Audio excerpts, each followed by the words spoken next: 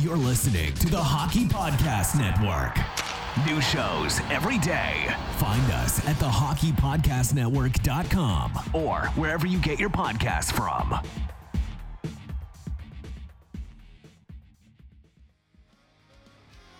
DraftKings Sportsbook is not only my favorite sportsbook, but also America's top-rated sportsbook. I love using DraftKings Sportsbook. It's so easy to navigate, has plenty of instructions for new bettors, and limitless ways to get in on all the action. My friends and family have been loving DraftKings Sportsbook, and I know you will too. Listen to this great offer. DraftKings Sportsbook is putting you courtside with a chance to turn $1 into $100 in site credits. That's right. Pick any basketball team that is still in contention, bet $1, and if that team wins, you win $100 in site credits. Don't forget, DraftKings Sportsbook also offers great odds and promotions on baseball, hockey, and so much more all week long. DraftKings is safe, secure, and reliable, so you can deposit and withdraw your funds at your convenience. So go ahead and download the top-rated DraftKings Sportsbook app now. Use that promo code THPN, that's THPN, when you sign up to turn $1 into $100 in free credits. Bet on the basketball team of your choice to win their next game, and if they do, you will claim that $100 in free credits. Again, that's promo code THPN. Only for a limited time, only at DraftKings Sportsbook. Must be 21 or older, New Jersey, Indiana, or Pennsylvania only. New customers only. Wager paid out in site credits. Restrictions apply. See DraftKings.com/sportsbook for details. Gambling problem? Call 1-800-GAMBLER or in Indiana, 1-800-9-WITH-IT. Bar down, breakdown. Bar down, breakdown. Episode 119. Don't shake your head. I feel like you've done that melody before. You couldn't come up with a different melody? Okay, you know what? Then I'm going to do this TikTok melody for those of you that like TikTok. This is Bar Down Breakdown. This is Bar Down Breakdown. Into the thick of it. Into the thick of it. That's going to get us so many followers because that's like the biggest TikTok thing. Episode 119 is here. We're doing it. We've got Bob from Hornbill. He's chilling with us. He's an Islander fan that lives in Utah. There's no hockey in Utah. And it's kind of crazy. The only thing that's there is John Stockton and the Utah Jazz. And we didn't even talk about that at all with Bob, but Bob is freaking awesome. And we really appreciate him taking the time to be on. We talk a lot about Islanders hockey in the interview. So I feel like we don't really need to talk about it in our little intro, but one of the things I do want to just touch upon, just because we are a hockey podcast and we probably need to talk about it. And I don't really think I've actually talked to you about this until right now. So it's kind of going to be interesting to get your insight on it. But Mark Scheifele laid a pretty gnarly hit on someone.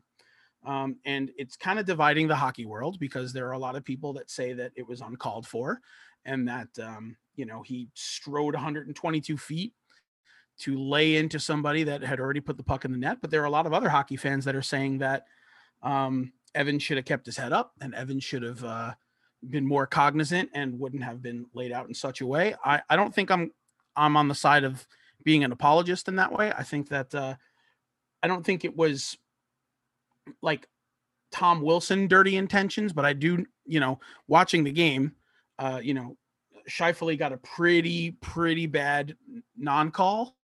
And I think that aggravation spilled over into that hit, which was brutal. I mean, really brutal. But 4 games is what he got. What's your take on that? Dude, I feel like I'm torn. Like, I don't even, like, I know that you said that it's like tearing like hockey fans, but me personally, I'm torn. I can't decide how I feel because there's so many like moving parts to that play that, especially and I was by no means like even playing very competitive hockey, but even in men's league hockey, which is like a million times slower than the NHL, there's still like split second plays that kind of cross the line. Yeah. And it's not that like people are being malicious. It's just like a fast moving sport that you happen to have a stick and are on like razor sharp blades going around ice. Like crap happens. And in that situation, yes, it might have been like when you slow it down and you watch the replay, it looks like it was late. Mm-hmm. But in that moment, dude, I don't know. And his head was down. And that's pretty much what your peewee hockey coach teaches you like day one. Yeah. It's like, keep your head up at all times. Like, don't skate with your head down so that you can avoid situations like that. Yeah. And when you look at it, and like I said, that's the crazy thing. It's like, you know, it really was something that happened in reality in, you know, maybe about 8 seconds of time. Right. But like when you look at it slowed down, like you can really make an argument for either side. Like you can say that, you know, that all the strides, you know, wasn't really necessarily to be a charge. It was just to try to get there, and he couldn't pull up. So he just followed through. But, you know, when you look at the replays also, you could see that like once Scheifele got into frame, like his eyes weren't even on the puck anymore. You know, his eyes were on contact, you know? So like I said, it's one of those things. I don't want to call it like a bang bang play because I think that like that terminology probably doesn't fit for, you know, an instance where someone got hurt pretty badly. But yeah, I mean, it was just one of those tough things that, you know, you can't, I don't think you can sit there and blame Evans. I mean, yeah, his head wasn't up, but at the same time, like, I don't know, man, you know. All right. So because honestly, I talked about this with a few different people at my meetup last night.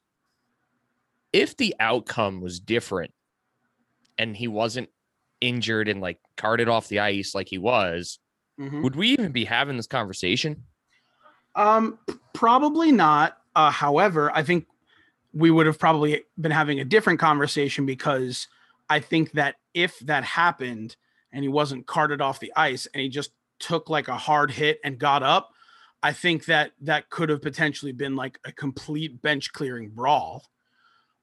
You know, because truthfully, I don't think that the Jets would have, you know, like would have been in a position, or I should say, I don't think the Habs would have been in a position where if he was okay, they would have stood for that. I think that it would have just been like a brawl. I really do. Possibly. Yeah, because there already was kind of a little bit of a brawl. Yeah, I mean, there was a scrum, but I think because of the position that he was in, I mean, I think everyone on the ice kind of realized like, well, this is real bad, you know? So, but you know, like I said, you're either on one fence on it or another. You know, hockey has these kinds of things. And again, you know, it's not as malicious as, you know, cross-checking someone in the back of the head or, you know, slashing someone, you know, across their, you know, their knees or something like that. It's a little bit like different. like a slew foot or where that's the intention. Like is to kind of take someone out of the play. Yeah, exactly. Where, you know, this was an empty net goal. Yep. At the end of a game that he was trying to prevent. So I'm torn, Tom. I don't want to like all of a sudden throw Scheifele as like being a Tom Wilson. Like I'm not. Well, yeah, and that's why I said very specifically, you know, when I brought it up that it wasn't really Tom Wilson-esque. And like and he as a player, you know, looking at him and his lineage, I mean, he doesn't, you know, it's not really his style of play. So, you know, but it's something that is divisive, and you know, you could be torn about it, like that Natalie Imbruglia song "Torn," which is a great song. Reminds me of my days coming up in the 90s, but very refreshing is our guest from the band Hornbill. Again, his name is Bob. He's pretty dope. He's from Salt Lake City, Utah. Really ambitious project that kind of got drummed up during quarantine that, you know, he's looking to flesh out and get some new members for. But if you get a chance to listen to the music, man, it's it's out there, but in a really good way. It's really cohesive and cool. I think he put it best. If you like bands like Fall of Troy and Protest the Hero, I think you'll dig them. I think they're very cool, and their melodicism, their breakdowns, their progressive nature is really cool, and it's been awesome to listen to some of the tracks, and we're all about it. So we're gonna just jump right into it. So I hope you enjoy our interview with Bob. Bob, the guy from Salt Lake City, Utah, who doesn't have a hockey team near him, so he chose to love the Islanders, and that is a little bit of a harrowing existence, because loving the Islanders usually means that you age way too quickly and your heart beats. Well, I don't know. If your heart was broken, you'd be dead. Touche. So enjoy our interview. We'll see you on the other side.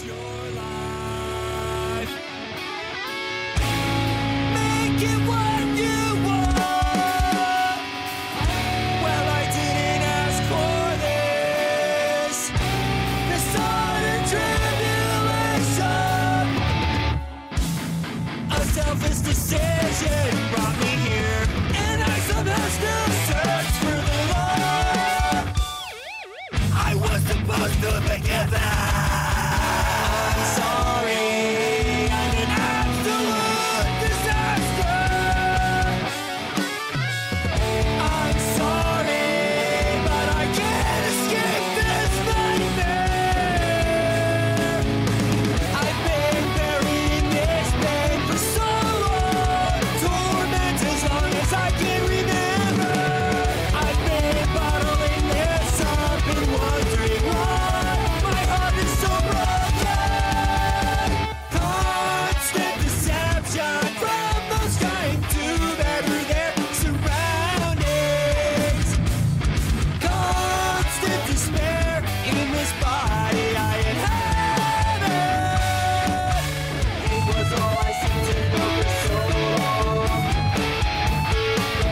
I still have a hard time letting anyone in.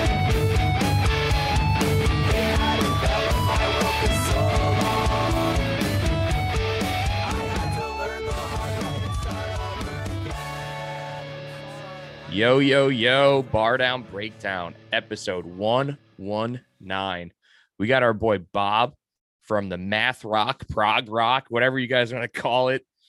Awesome band, Hornbill. So you had to kind of school me on what math rock was. I was like, what? Are you guys like doing calculus problems? Like, what is this?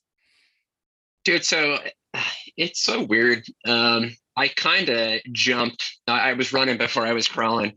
When we initially named the project Hornbill, we were like, what is this group of music? I was just like, it's weird time signatures. Let's just call it math rock. Only to find out that math rock is this whole subsection of like American football and little twinkly Midwestern emo. Like that's math rock. And so I've since kind of strayed away from that, and it's been progressive post-hardcore at this point, because that's ultimately what it describes us best. Dude, I'm just gonna make myself look like a fool on the podcast because I love doing that. Dude, for the longest time, when I heard like prog rock, I always thought like it was talking about like Czechoslovakia, Prague. And I'm like, why is this a genre of music? I'm so confused. So it's a whole different world. Like, man, I stay in my like drive-through records, pop punk kind of little bubble, and I don't really go too far. Whereas Tom, you and Tom would be able to talk about math rock all day because he is a music nerd. See, that's one thing too that I maybe ignorance is bliss. I know all these genres, but I feel genres a lot of the time. So I don't necessarily care about classifications and what ends up falling where. But so yeah, we're progressive post-hardcore, we're math rock, we're freaking hardcore, we're alt rock, whatever, however it's subjective to your ears, that's what we are. Love it, dude. I love it. Yeah. And that's kind of what's cool about music in the year 2021 is that bands are totally cool with like genre mixing. And Oh yeah. a band like Grayscale that came up as pop punk as you can possibly get has now started to mix in, elements of pop even. And it works, man. Like it's kind of just showing that people's ears have kind of matured and are willing to take on, that genre mixing that you guys are doing. I feel like that's been happening forever, but it's more encouraged now, more acceptable, more mainstream bands are doing it, and that correlates to more DIY and more indie bands doing it. And I kind of had this conversation with my buddy. I've been playing in his band, Derek Christensen. He's kind of like a pop punk, like old Sum 41 type project. And he bleeds a little bit over into ska. He bleeds a little bit over into country at times, and like old Elvis rock and roll. And we were talking about this genre splitting, and we ended up getting into how DIY is now a genre when it's used to just be if you did it yourself. Same thing with like indie. Indie is a genre. Emo is a genre. When I guess one like time it stood for something SoundCloud would else. even be a genre then, right? Honestly, yeah, you see a lot of those like lo-fi kind of techno things on SoundCloud, and like I would classify SoundCloud as a freaking genre. But I mean, again, I don't know. I'm just an idiot who plays music. So No, it's always a fun conversation, but at the end of the day, music's music. And oh, look at who is here. And I'm gonna add him in because we're the most professional podcast ever. So we're already like 5 minutes into the interview, but we're gonna just go ahead and add Tom. And he'll probably be like, all right, so let's talk about math rock, even though we just talked about it for 5 minutes. But that's how we operate, dude. That's just how we do things. Hi, can you hear me? Yep. yeah, We're Tommy. just also in the middle of the interview, and we're not going to edit any of this. So, Tom, Yeah. So sometimes when you work retail, things happen, and that's it. So for anyone that watches this on YouTube, you're not going to see my face tonight because my camera is not hooked up, and I had to jump in here. Also, there's a good chance. Hold on, Penelope, chill out. Penelope, my puppy, is also a maniac, so she's part of this interview too. So we got Bob. Yeah. we got Bob from Hornbill. Yep. Wow, Bob from Hornbill, dude. Hornbill Math Rock. I love it. Well, listen, man, thank you for jumping on here. I'm so sorry that I was tardy. Shit You're happens. fine. It happens. Dude, I get it. So I mean, I you already talked about some stuff that I didn't hear. So I'm just gonna launch right into it. Maybe you talked about this yet, maybe you didn't. But how soft was that goal? Oh God, we have not talked about this, and Soft. what is softer than soft? Pudding? Soft. yeah. I don't know. That was rough. Yeah. Um, I mean, like, you we're not an Islanders podcast, but I mean, we can't help but not talk about this right now. But I mean, like, it's just insane. Like when you look at how that goal was flung on net, I mean, I would say probably 10% of the time, well, rather 90% of the time, that puck doesn't even touch the net. Like that goes wide. I mean, he was maybe 3 feet from the goal line too. So I don't know. It completely took the wind out of my sails last night, and it's all right. Totally. There's plenty of series left. Yeah, it was rough, man. It was rough, but you got to look at some of the positives. I mean, other than that terribly soft goal and obviously the first goal, Varley was looking like a stud for a while. I mean, Boston, took, I don't know, in the last half of the game, let's call it the last 25 minutes, probably. I think Boston outshot the Islanders like 22-5.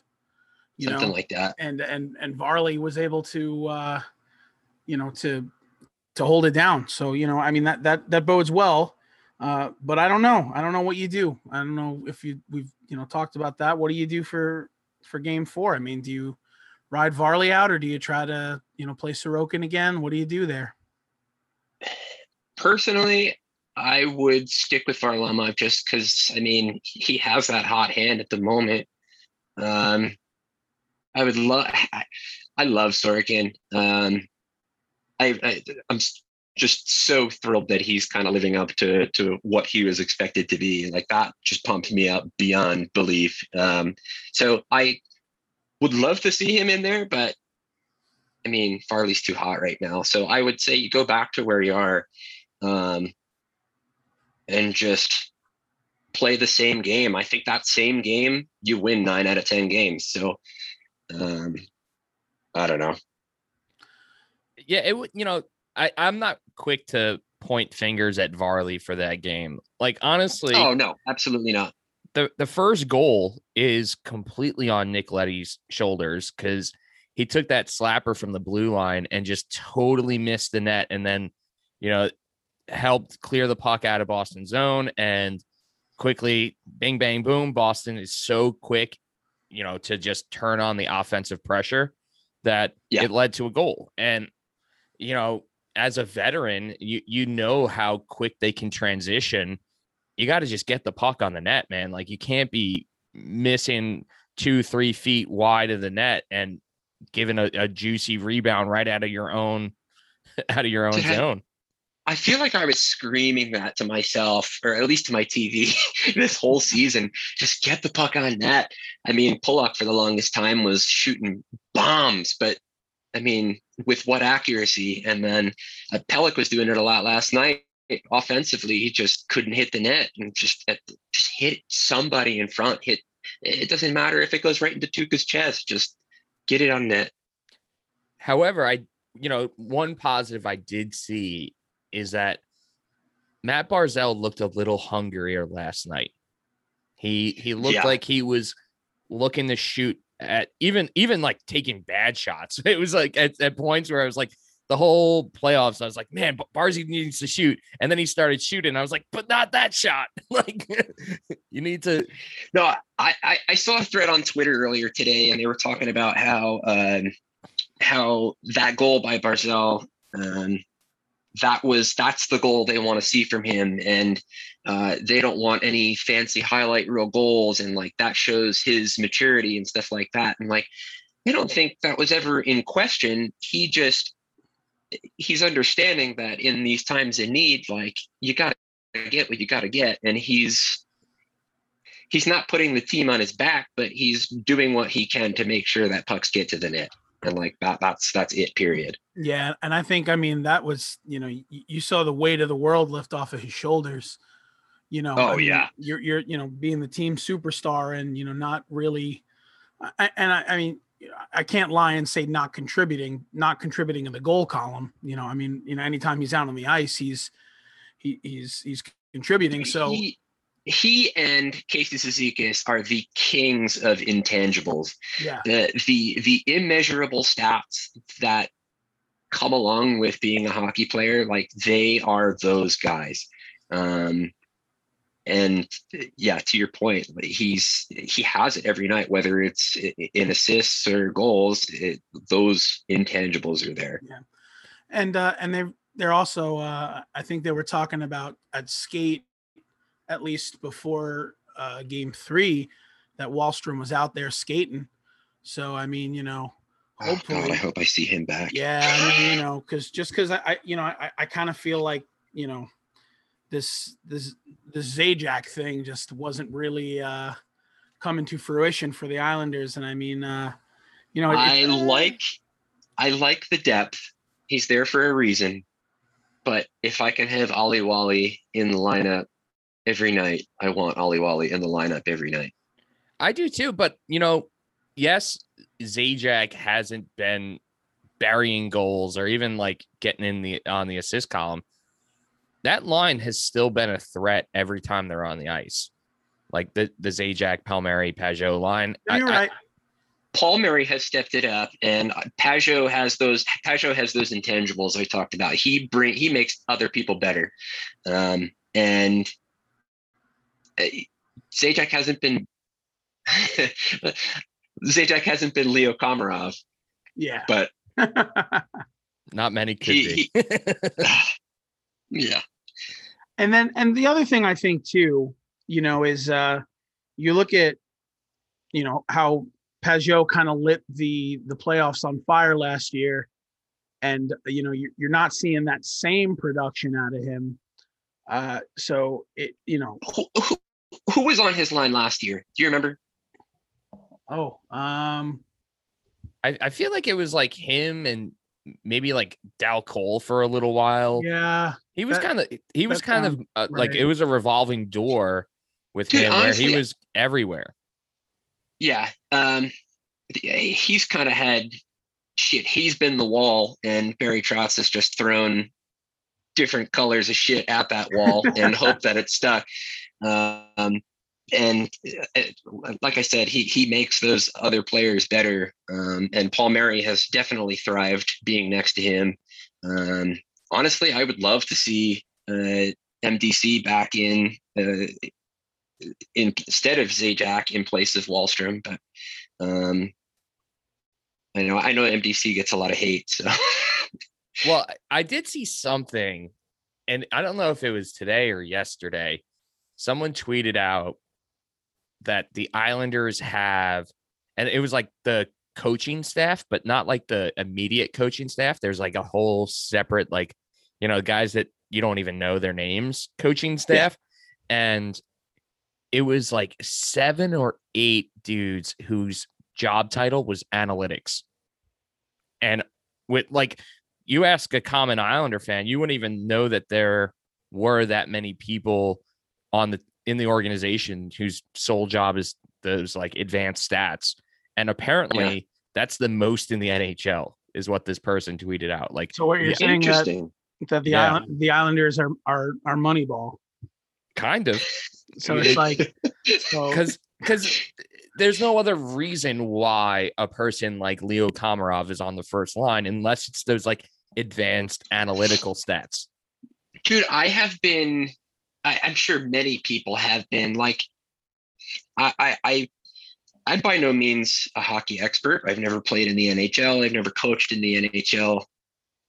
But as a player and as a avid fan, you see these things that other people have to see. And I'm questioning my sanity, whether like, is there something I'm missing? There has to be something I'm missing. And it might just be those advanced analytics because, dear Lord, like I said, question of my sanity, man. I know all of Islanders Twitter is. Yeah, it definitely is a head scratcher for sure. However, that does make me feel a little bit of solace, though, knowing that there's that many. I mean, it has to be for a reason at that point. It's not just shit. What Dougie Waite loving his veterans. Like there's a reason behind it. So exactly. So let me pivot real quick. So and again, if this is happening in duplicate, sorry to anyone listening. Don't really care. But tell me your story. Like, so where are you right now? That's the first question. Gotcha. So I live in Salt Lake City, Utah. Okay. So did you grow up on the island and then hightail it out to SLC? So I'll just go from the beginning. I was born and raised in Bayshore, Long Island. Oh, okay, cool. My family, we moved around a bunch in my middle school, high school years. So I moved up and down the East Coast, PA, Jersey, Maryland. And then when I met my now wife, we moved out to California and ended up in Salt Lake. And that's where we've been for the last few years. So your Islanders fandom obviously started when you were a kid living on the island. Yeah. Okay. Yeah. Cool. No, that's great. And kind of, would you say that like your formative years, we'll call them like, like your teenage years and stuff, when you were moving around, did you get a lot of exposure to a lot of other like, hockey cities and stuff like that, or not really? Yes and no. I would say out of everywhere, I've probably been to Continental Airlines more than any other place, Okay. just to see the Devils play. I think that's where we were closest to for a lot of the time. But I've been to Nassau many times. I've been to MSG many times. I've been down to DC, Wells Fargo. They're all their own unique little hubs. They're super cool. LA and Anaheim when we were out in California, Yeah. and unfortunately, I don't have anyone close to me now. So Yeah, that's true. I mean, I guess I'm bad at my geography right now, but in Utah, I mean, like, what would the closest hockey club to you be? So the closest club is Vegas. There's a 6-hour drive, and then Denver. So for the Avalanche, they're 8 hours. So That's right. I've made both those trips for Rhode Islanders games. The one in Denver, they got their butts blown out, and the one in Vegas, they won. So I gotta tell you, I mean, the Avalanche, whew, that's a scary team, man. That is a scary looking team. I want to believe that it's just because they've been playing in that division and they look that crazy. And the second they play someone from out of their division, that they're going to look like a normal team. But I just don't see that happening. No, I mean, and it's very strange, right? So you look at Montreal and Winnipeg, which, I mean, I watched a good amount of game one. So like I would say probably just because I had nothing else to do, I watched all of the third period and a good amount of the second period. And being an Islanders fan and watching the Islanders style of hockey, and especially playing the Bruins that have the Bruin style of hockey, it's strange watching these two teams play each Isn't other, it? because it's like the way that their offensive schemes are, it's just like there's no, like, there was very little dump and chase, which has become like the Islanders kind of like, nom de plume. It's just like, that's what they do. And it's literally just watching like, here we are, we're going to go through the neutral zone. Okay. Now we're in the offensive zone. Now we're going to spend 40 seconds in here. Okay. Now we're going to go backwards. And now we're going to spend 40 seconds in the other offensive zone. And I mean, like, it was cool to watch that kind of hockey, but I bring that up because, if, assuming that the Avs advance, which is, kind of sort of what it's looking like right now, I can't imagine that they're going to have any difficulty with either the Habs or the Jets. So, and that's just my take. I don't know. Do you? So with everything being reseeded at this point, Yeah. if Colorado advances, let's say we advance, Yeah. they would play the Islanders though, right? Is that Because we would technically be the 4th seed and they would be number 1, right? Oh, I didn't know that that's how it works. If that's how it works, then I presume so. But I thought that, and see, I just don't know because I'm so used to the playoffs being East and West. It's so strange. So yeah, so I don't know exactly how that's going to go. But I mean, Okay. The presumption would probably be that yes, if that's how they're going to go with reseeding 1, 2, 3, 4, then yes, so Colorado would get us, and I guess Tampa would get the way it whoever looks. wins. Yes, the Bolts would Yeah. get the Canadians. Did Carolina come through last night? I didn't look. They won today. in overtime, I think. Yeah, I think. Okay. Wasn't one of the Stall homies? Mikey, do you know? One of I the didn't even plethora look. of stalls. You don't know, Mikey? I didn't look now. You're bad Carolinian. Dude, I can care less about the Hurricanes, man. I hate them. Well, look, that's not nice because storm surge. They're gonna storm surge all over you. You're ridiculous. So I'm gonna jump in here, Bob, because Tom was late. Yeah. So you get no more time, Tom. Okay. So during those formative years where you were bouncing around, you kept true to the Islanders, but like, when did you start getting into alternative music? Because, Tom and I love to brag about the Long Island music scene, but that wasn't really your scene. Like, you were already gone and bouncing all over the place. I was already gone at that point. I fell into the Allentown, PA, and like North Philly music scene. Geez, I don't.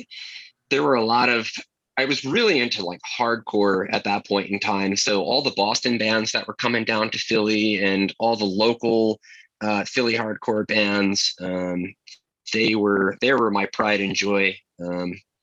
And then I think 8th grade, so 2001, 2002, a girl that I was dating at the time, 8th grade dating, Yeah. her brother played in a band who ended up, the band was called Sleepwell.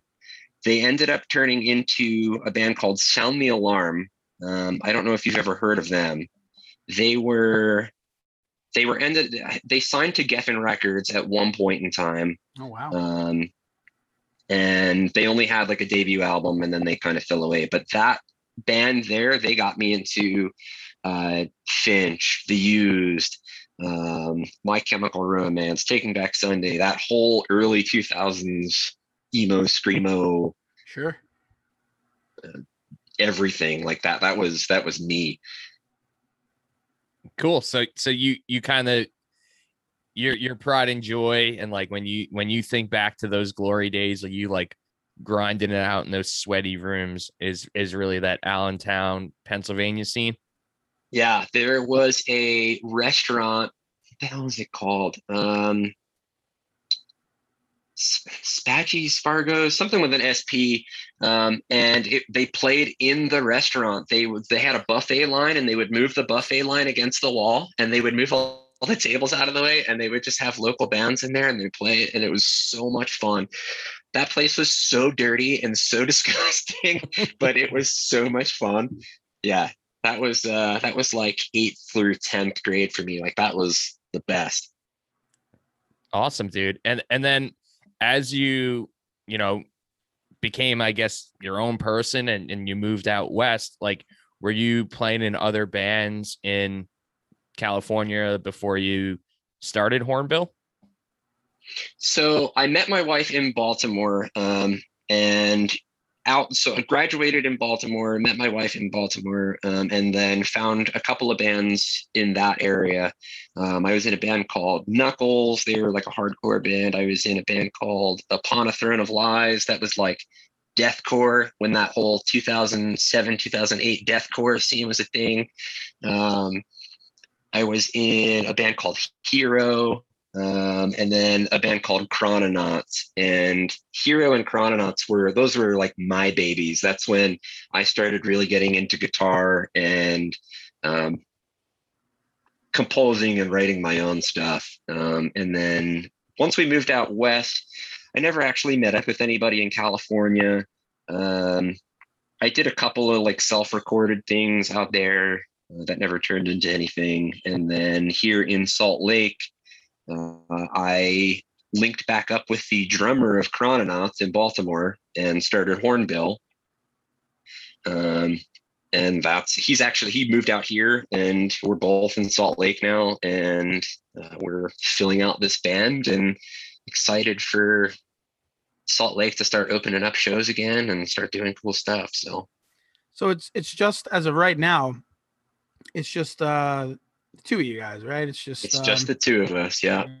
So now, as far as your actual recorded music is concerned, so are you doing all of the instrumental, and is Ryan doing the drums? Is that kind of how it's built? So that's exactly it. Okay. Ryan is all drums and production, and I am everything else.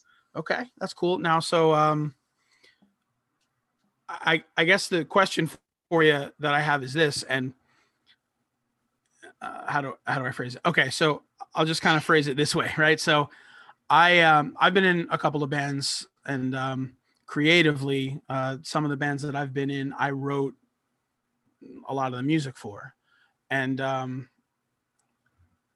know it can get kind of difficult when you're predominantly writing the music, and then you fill out a band and you're essentially handing it off to other people. So like, Is that? I know what you're getting at. Yeah, exactly. So I guess the question I have for you is like, do you think that as someone who's written all this music and is kind of like the predominant force in this band, is that something you're going to be able to easily I give am up? Hornbill. No.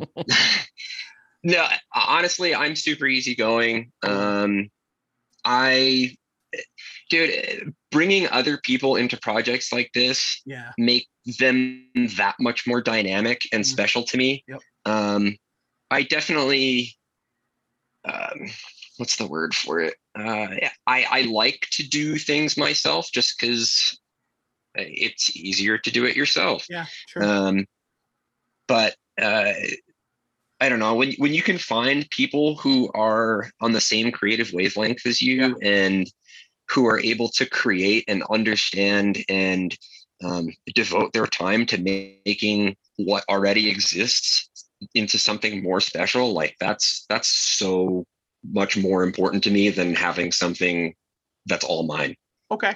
And that's great. I love that because sometimes that's a difficult thing, you know, when you Oh yeah. you know, I've tried to join projects where they like this one project I was a part of, the guitarist, it was all his and he wrote everything, and I'd be like, oh well, what if we did this? He'd be like, no, I don't think that's a good idea. Like, okay, well, what if we did this? No, I don't think it's going to work. It's yeah. like, all right.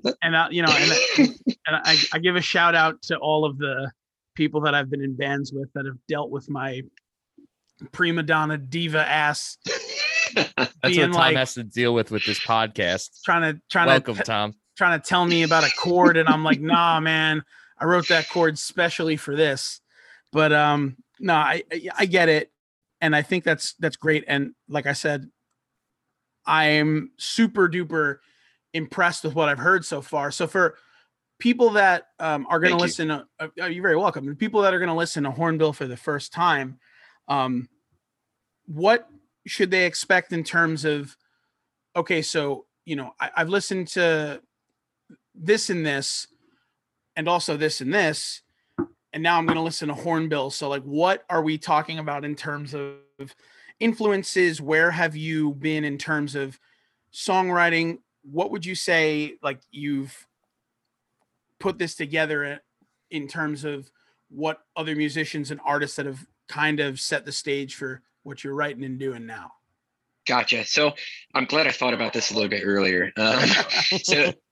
I have two ways to put it, and potentially a third if no one understands what the hell I'm talking about. But if somebody asks, what does Hornbill sound like? I'm typically say, if you've ever listened to Protest the Hero, think of a less talented and emo version of Protest the Hero.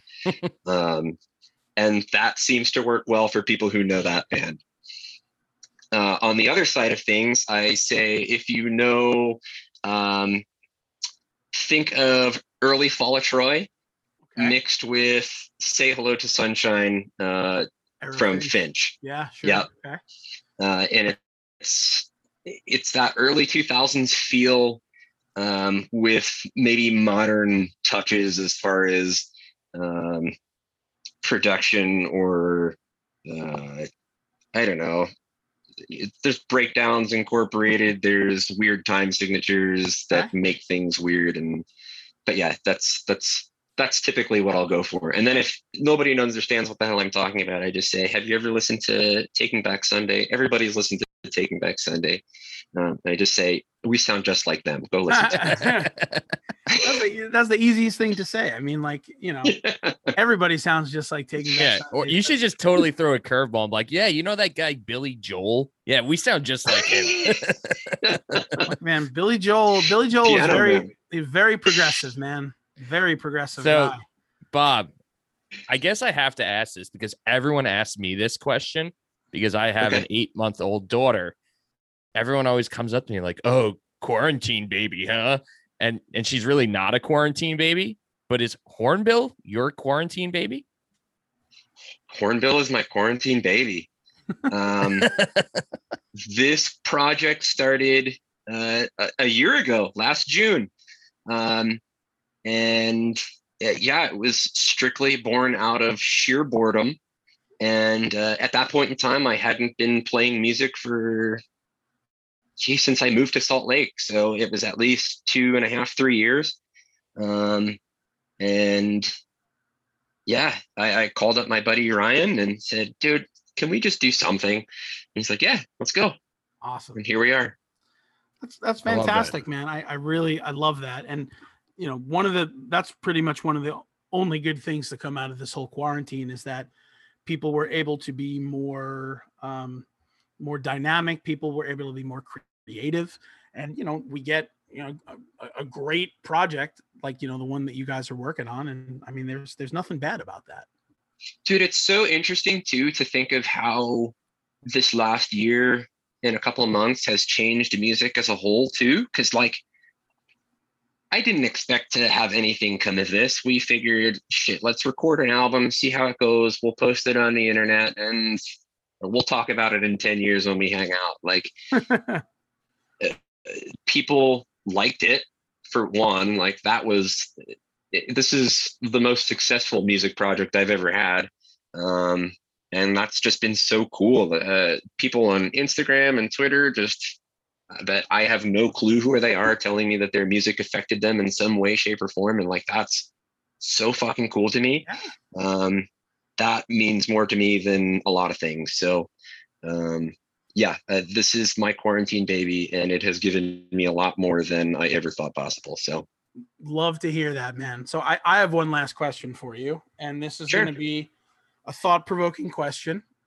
I like to throw these in because they're usually nonsensical, and most likely you're just going to be like, oh, this is a stupid question, but you're going to love to answer it. So are you going to ask me what breakfast cereal I am?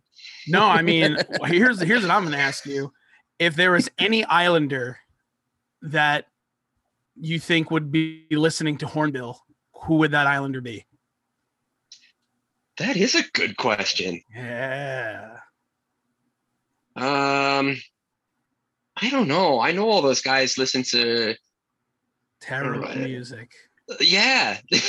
I want Swedish to House answer this Mafia. question, man. Go for it.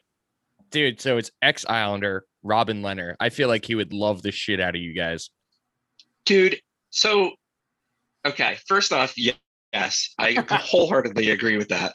Second off, I love Robin Leonard so much. I'll do a little side bar here, but the main reason that Hornbill started was to get me out of my head. I have a lot of mental illness problems, and naturally I drew to Robin Leonard. And that speech where he accepted the Masterson last year and said, was it the Masterson, right? I think so. Yeah, it's the one where, the goalie tandem or whatever. Yeah. Yeah. Where he said, just because I'm mentally ill doesn't mean I'm mentally weak. And that was the coolest thing, especially for somebody in the sports world to say that, and someone such so prolific as he was at that point in time to say that, like, it just is so cool. And I will always love him for that. But yes, I hope he listens to this, and I hope he digs it.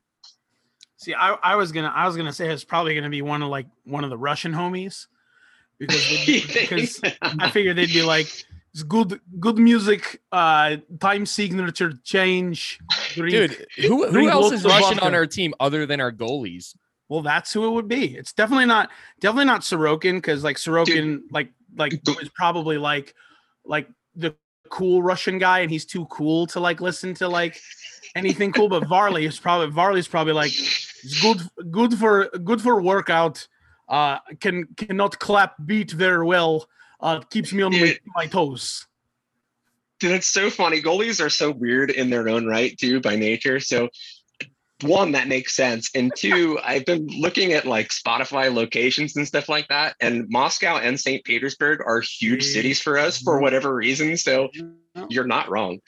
That's the move, man. You definitely, and it's probably all spearheaded by Semyon Varlamov. He's probably like, all my Russian friends in St. Petersburg, listen to Hornbill. Very good band. Very good for vodka. That's all I got. I can really only like do like a Russian accent until like someone's like, say another word that you're not used to saying in a Russian accent, and then I just sound like an idiot.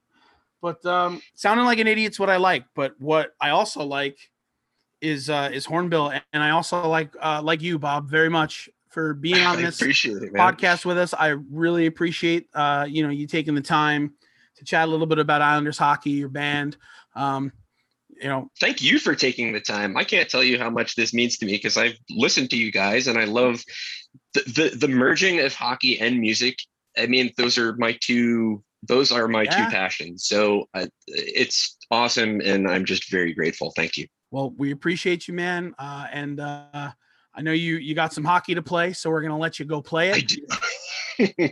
So have a great time out there, man. And let's just, cross our fingers, cross our toes, and just hope that we get this next one back and we go for a little run. And hopefully, when we're doing that thing that shall not be named at some point in our lives, we'll have you back on and we'll talk about it. Dude, I would love to. Thank you so much. Hell yeah, man. All right, Bob, go snipe a few, and we'll talk to you soon. Dude, I will. Peace, brother. See ya. I'm sorry, but I can't escape this nightmare. I've been buried in this bed for so long, torment as long as I can remember. I've been bottling this up and wondering why my heart is so broken. You fucking belittle me for feeling this way. You wonder why I'm a proper catastrophe. But did you take a second to analyze your reflection? Thanks for nothing. And that's that, folks. That's Bob from Hornbill.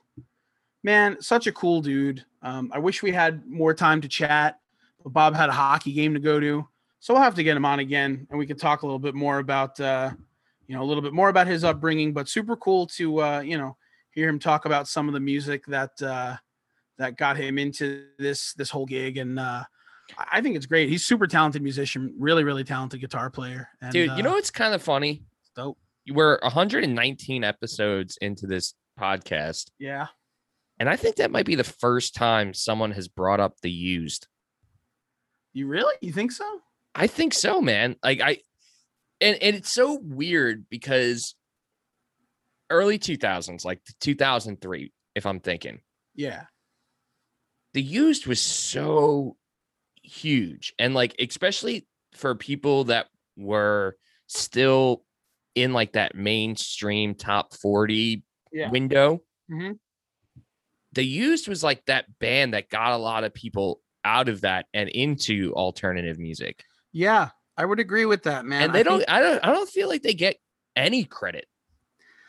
I think the thing with The Used, that I can say, and I don't want to speak for, people that are fans of The Used, but they're one of those bands for me that after their second record, I lost them. And they've put out a lot of music. I know that. But those first two records, and that first one especially, that really broke them out, was a big record because they were bridging the gap between, more aggressive music, more melodic music. And I think the thing about that record, when I think about bands like The Used, I automatically think about a band like Story of the Year as well, where, they had these songs that were more, like ballad type of, more sad emo songs. And then they had, songs like A Box Full of Sharp Objects, which is just, 3 minutes of chaos.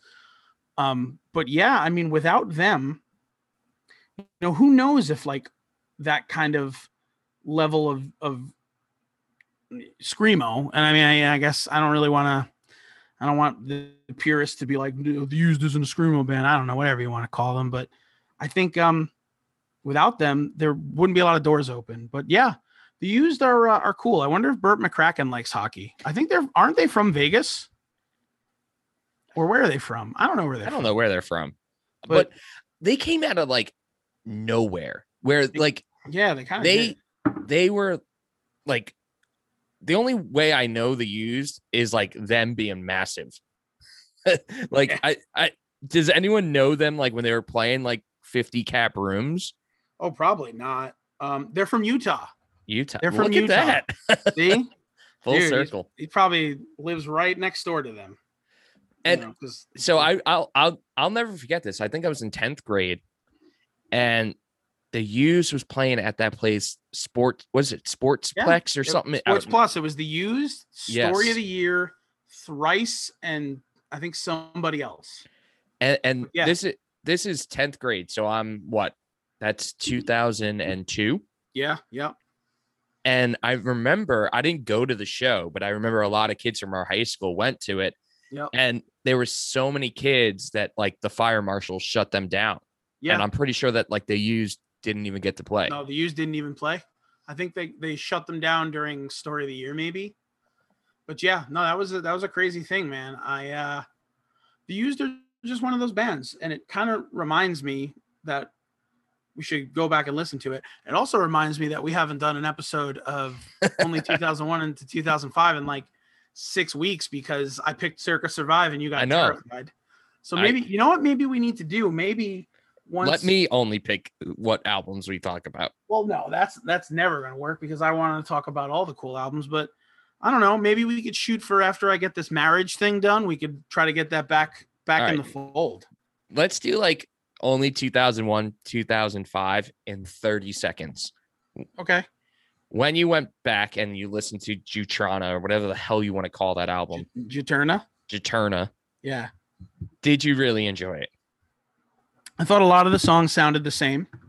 I thought all of like the wetness and drippiness and all the delay and all that stuff sort of started to mesh together for me. But there were some bright spots when I went back and listened to it. There were some tracks that I, kind of either forgot about or revisited. Would I say I love the album re-listen as a whole? No, probably not. But And, you know, and it's I not- know that there's tons and tons of our listeners who their favorite band might be Circa Survive. And there was a time like, our senior year of high school when he made the transition from Saosin to Circa and like everyone was super excited where like he could have farted in the microphone and we would have listened to it. But man, I listen to those songs and I'm like, am I the dumbest man ever? Or do these songs really make absolutely no sense? that was part of the that like era, man. There were like, songs that were just so like steeped in like Imagery and and like and imagery and figurative stuff. Yeah. figurative I don't language. know, I'm like, man. I can't make sense of any of this. I can't relate to it on a personal level. And So- and I think that is kind of, you hit the nail on the head. Like, if there's, like, I think you and I are music listeners in different ways. I think I'm the one that listens more musically, where you're the one that listens more vocally. But that's a very poignant thing to say, because if you can't connect with music, in the content of what's being sung, you're not gonna like it, and it's not gonna have a lasting effect on you. So that makes sense, and that's a valid reason not to like something. So I'm not gonna yell at you or be mad at you for not loving Juturna. But that's why I've been like totally like avoiding that conversation, even though I like did not want to abandon that segment because I did enjoy it a lot. Yep. I just didn't want to have to like come out and just admit that, and I guess I just did it. So You did, maybe and like we I said, that's okay. It's okay to admit that, and it's okay to feel that way. And it's also okay to listen to Bar Down Breakdown on the Hockey Podcast Network, which is awesome. There's a lot of great content on the Hockey Podcast Network going on right now with the playoffs in full swing. So if you're looking for a more professional flair, like people that actually know what they're doing and talking about, you want to listen to some of those other podcasts, and you want to go to the Hockey Podcast Network and check them out. But if you like us, which we appreciate that you like us, keep listening to us. We're going to have new episodes every week. Even on marriage week, we're probably going to put out an episode. I can't tell you how good it's going to be. I'm probably just going to be thinking about, cummerbunds and suspenders. Dude, are we and wearing stuff. cummerbunds? No, I'll wear not- one. No, nobody wears cummerbunds, man. What is this? Like the 19? I No, think we but- should. But we're wearing suspenders, and it's going to be great. And I'm really excited to get to see you in person and hang out with you. But I'm really also excited about all of the great things that we've been able to do with this podcast, man. It's been such a blast. And we're going to continue until the wheels fall off. And then when the wheels fall off, we'll probably still continue. You might not like it, but that's what we're going to do. So I think that's all we got for today. Let's go Islanders. Plenty of hockey left. And thanks again to our homie Bob from Hornbill for being on here, chatting with us a bit. Super great band. Super stoked to see what's on the horizon for them. And, as the world is opening back up, a lot of tours are being announced. A lot of cool things are happening. So, go out there if you're vaccinated, of course, and you feel safe. Let's start seeing some music again, man. Our favorite, one of our favorite venues in Long Island, Amityville Music Hall, AMH, just released their lineup for the next couple of months. So they're getting back to having shows, which is really awesome because it was touch and go for them for a little bit, but it's another local venue that's going to be able to stand the test of time.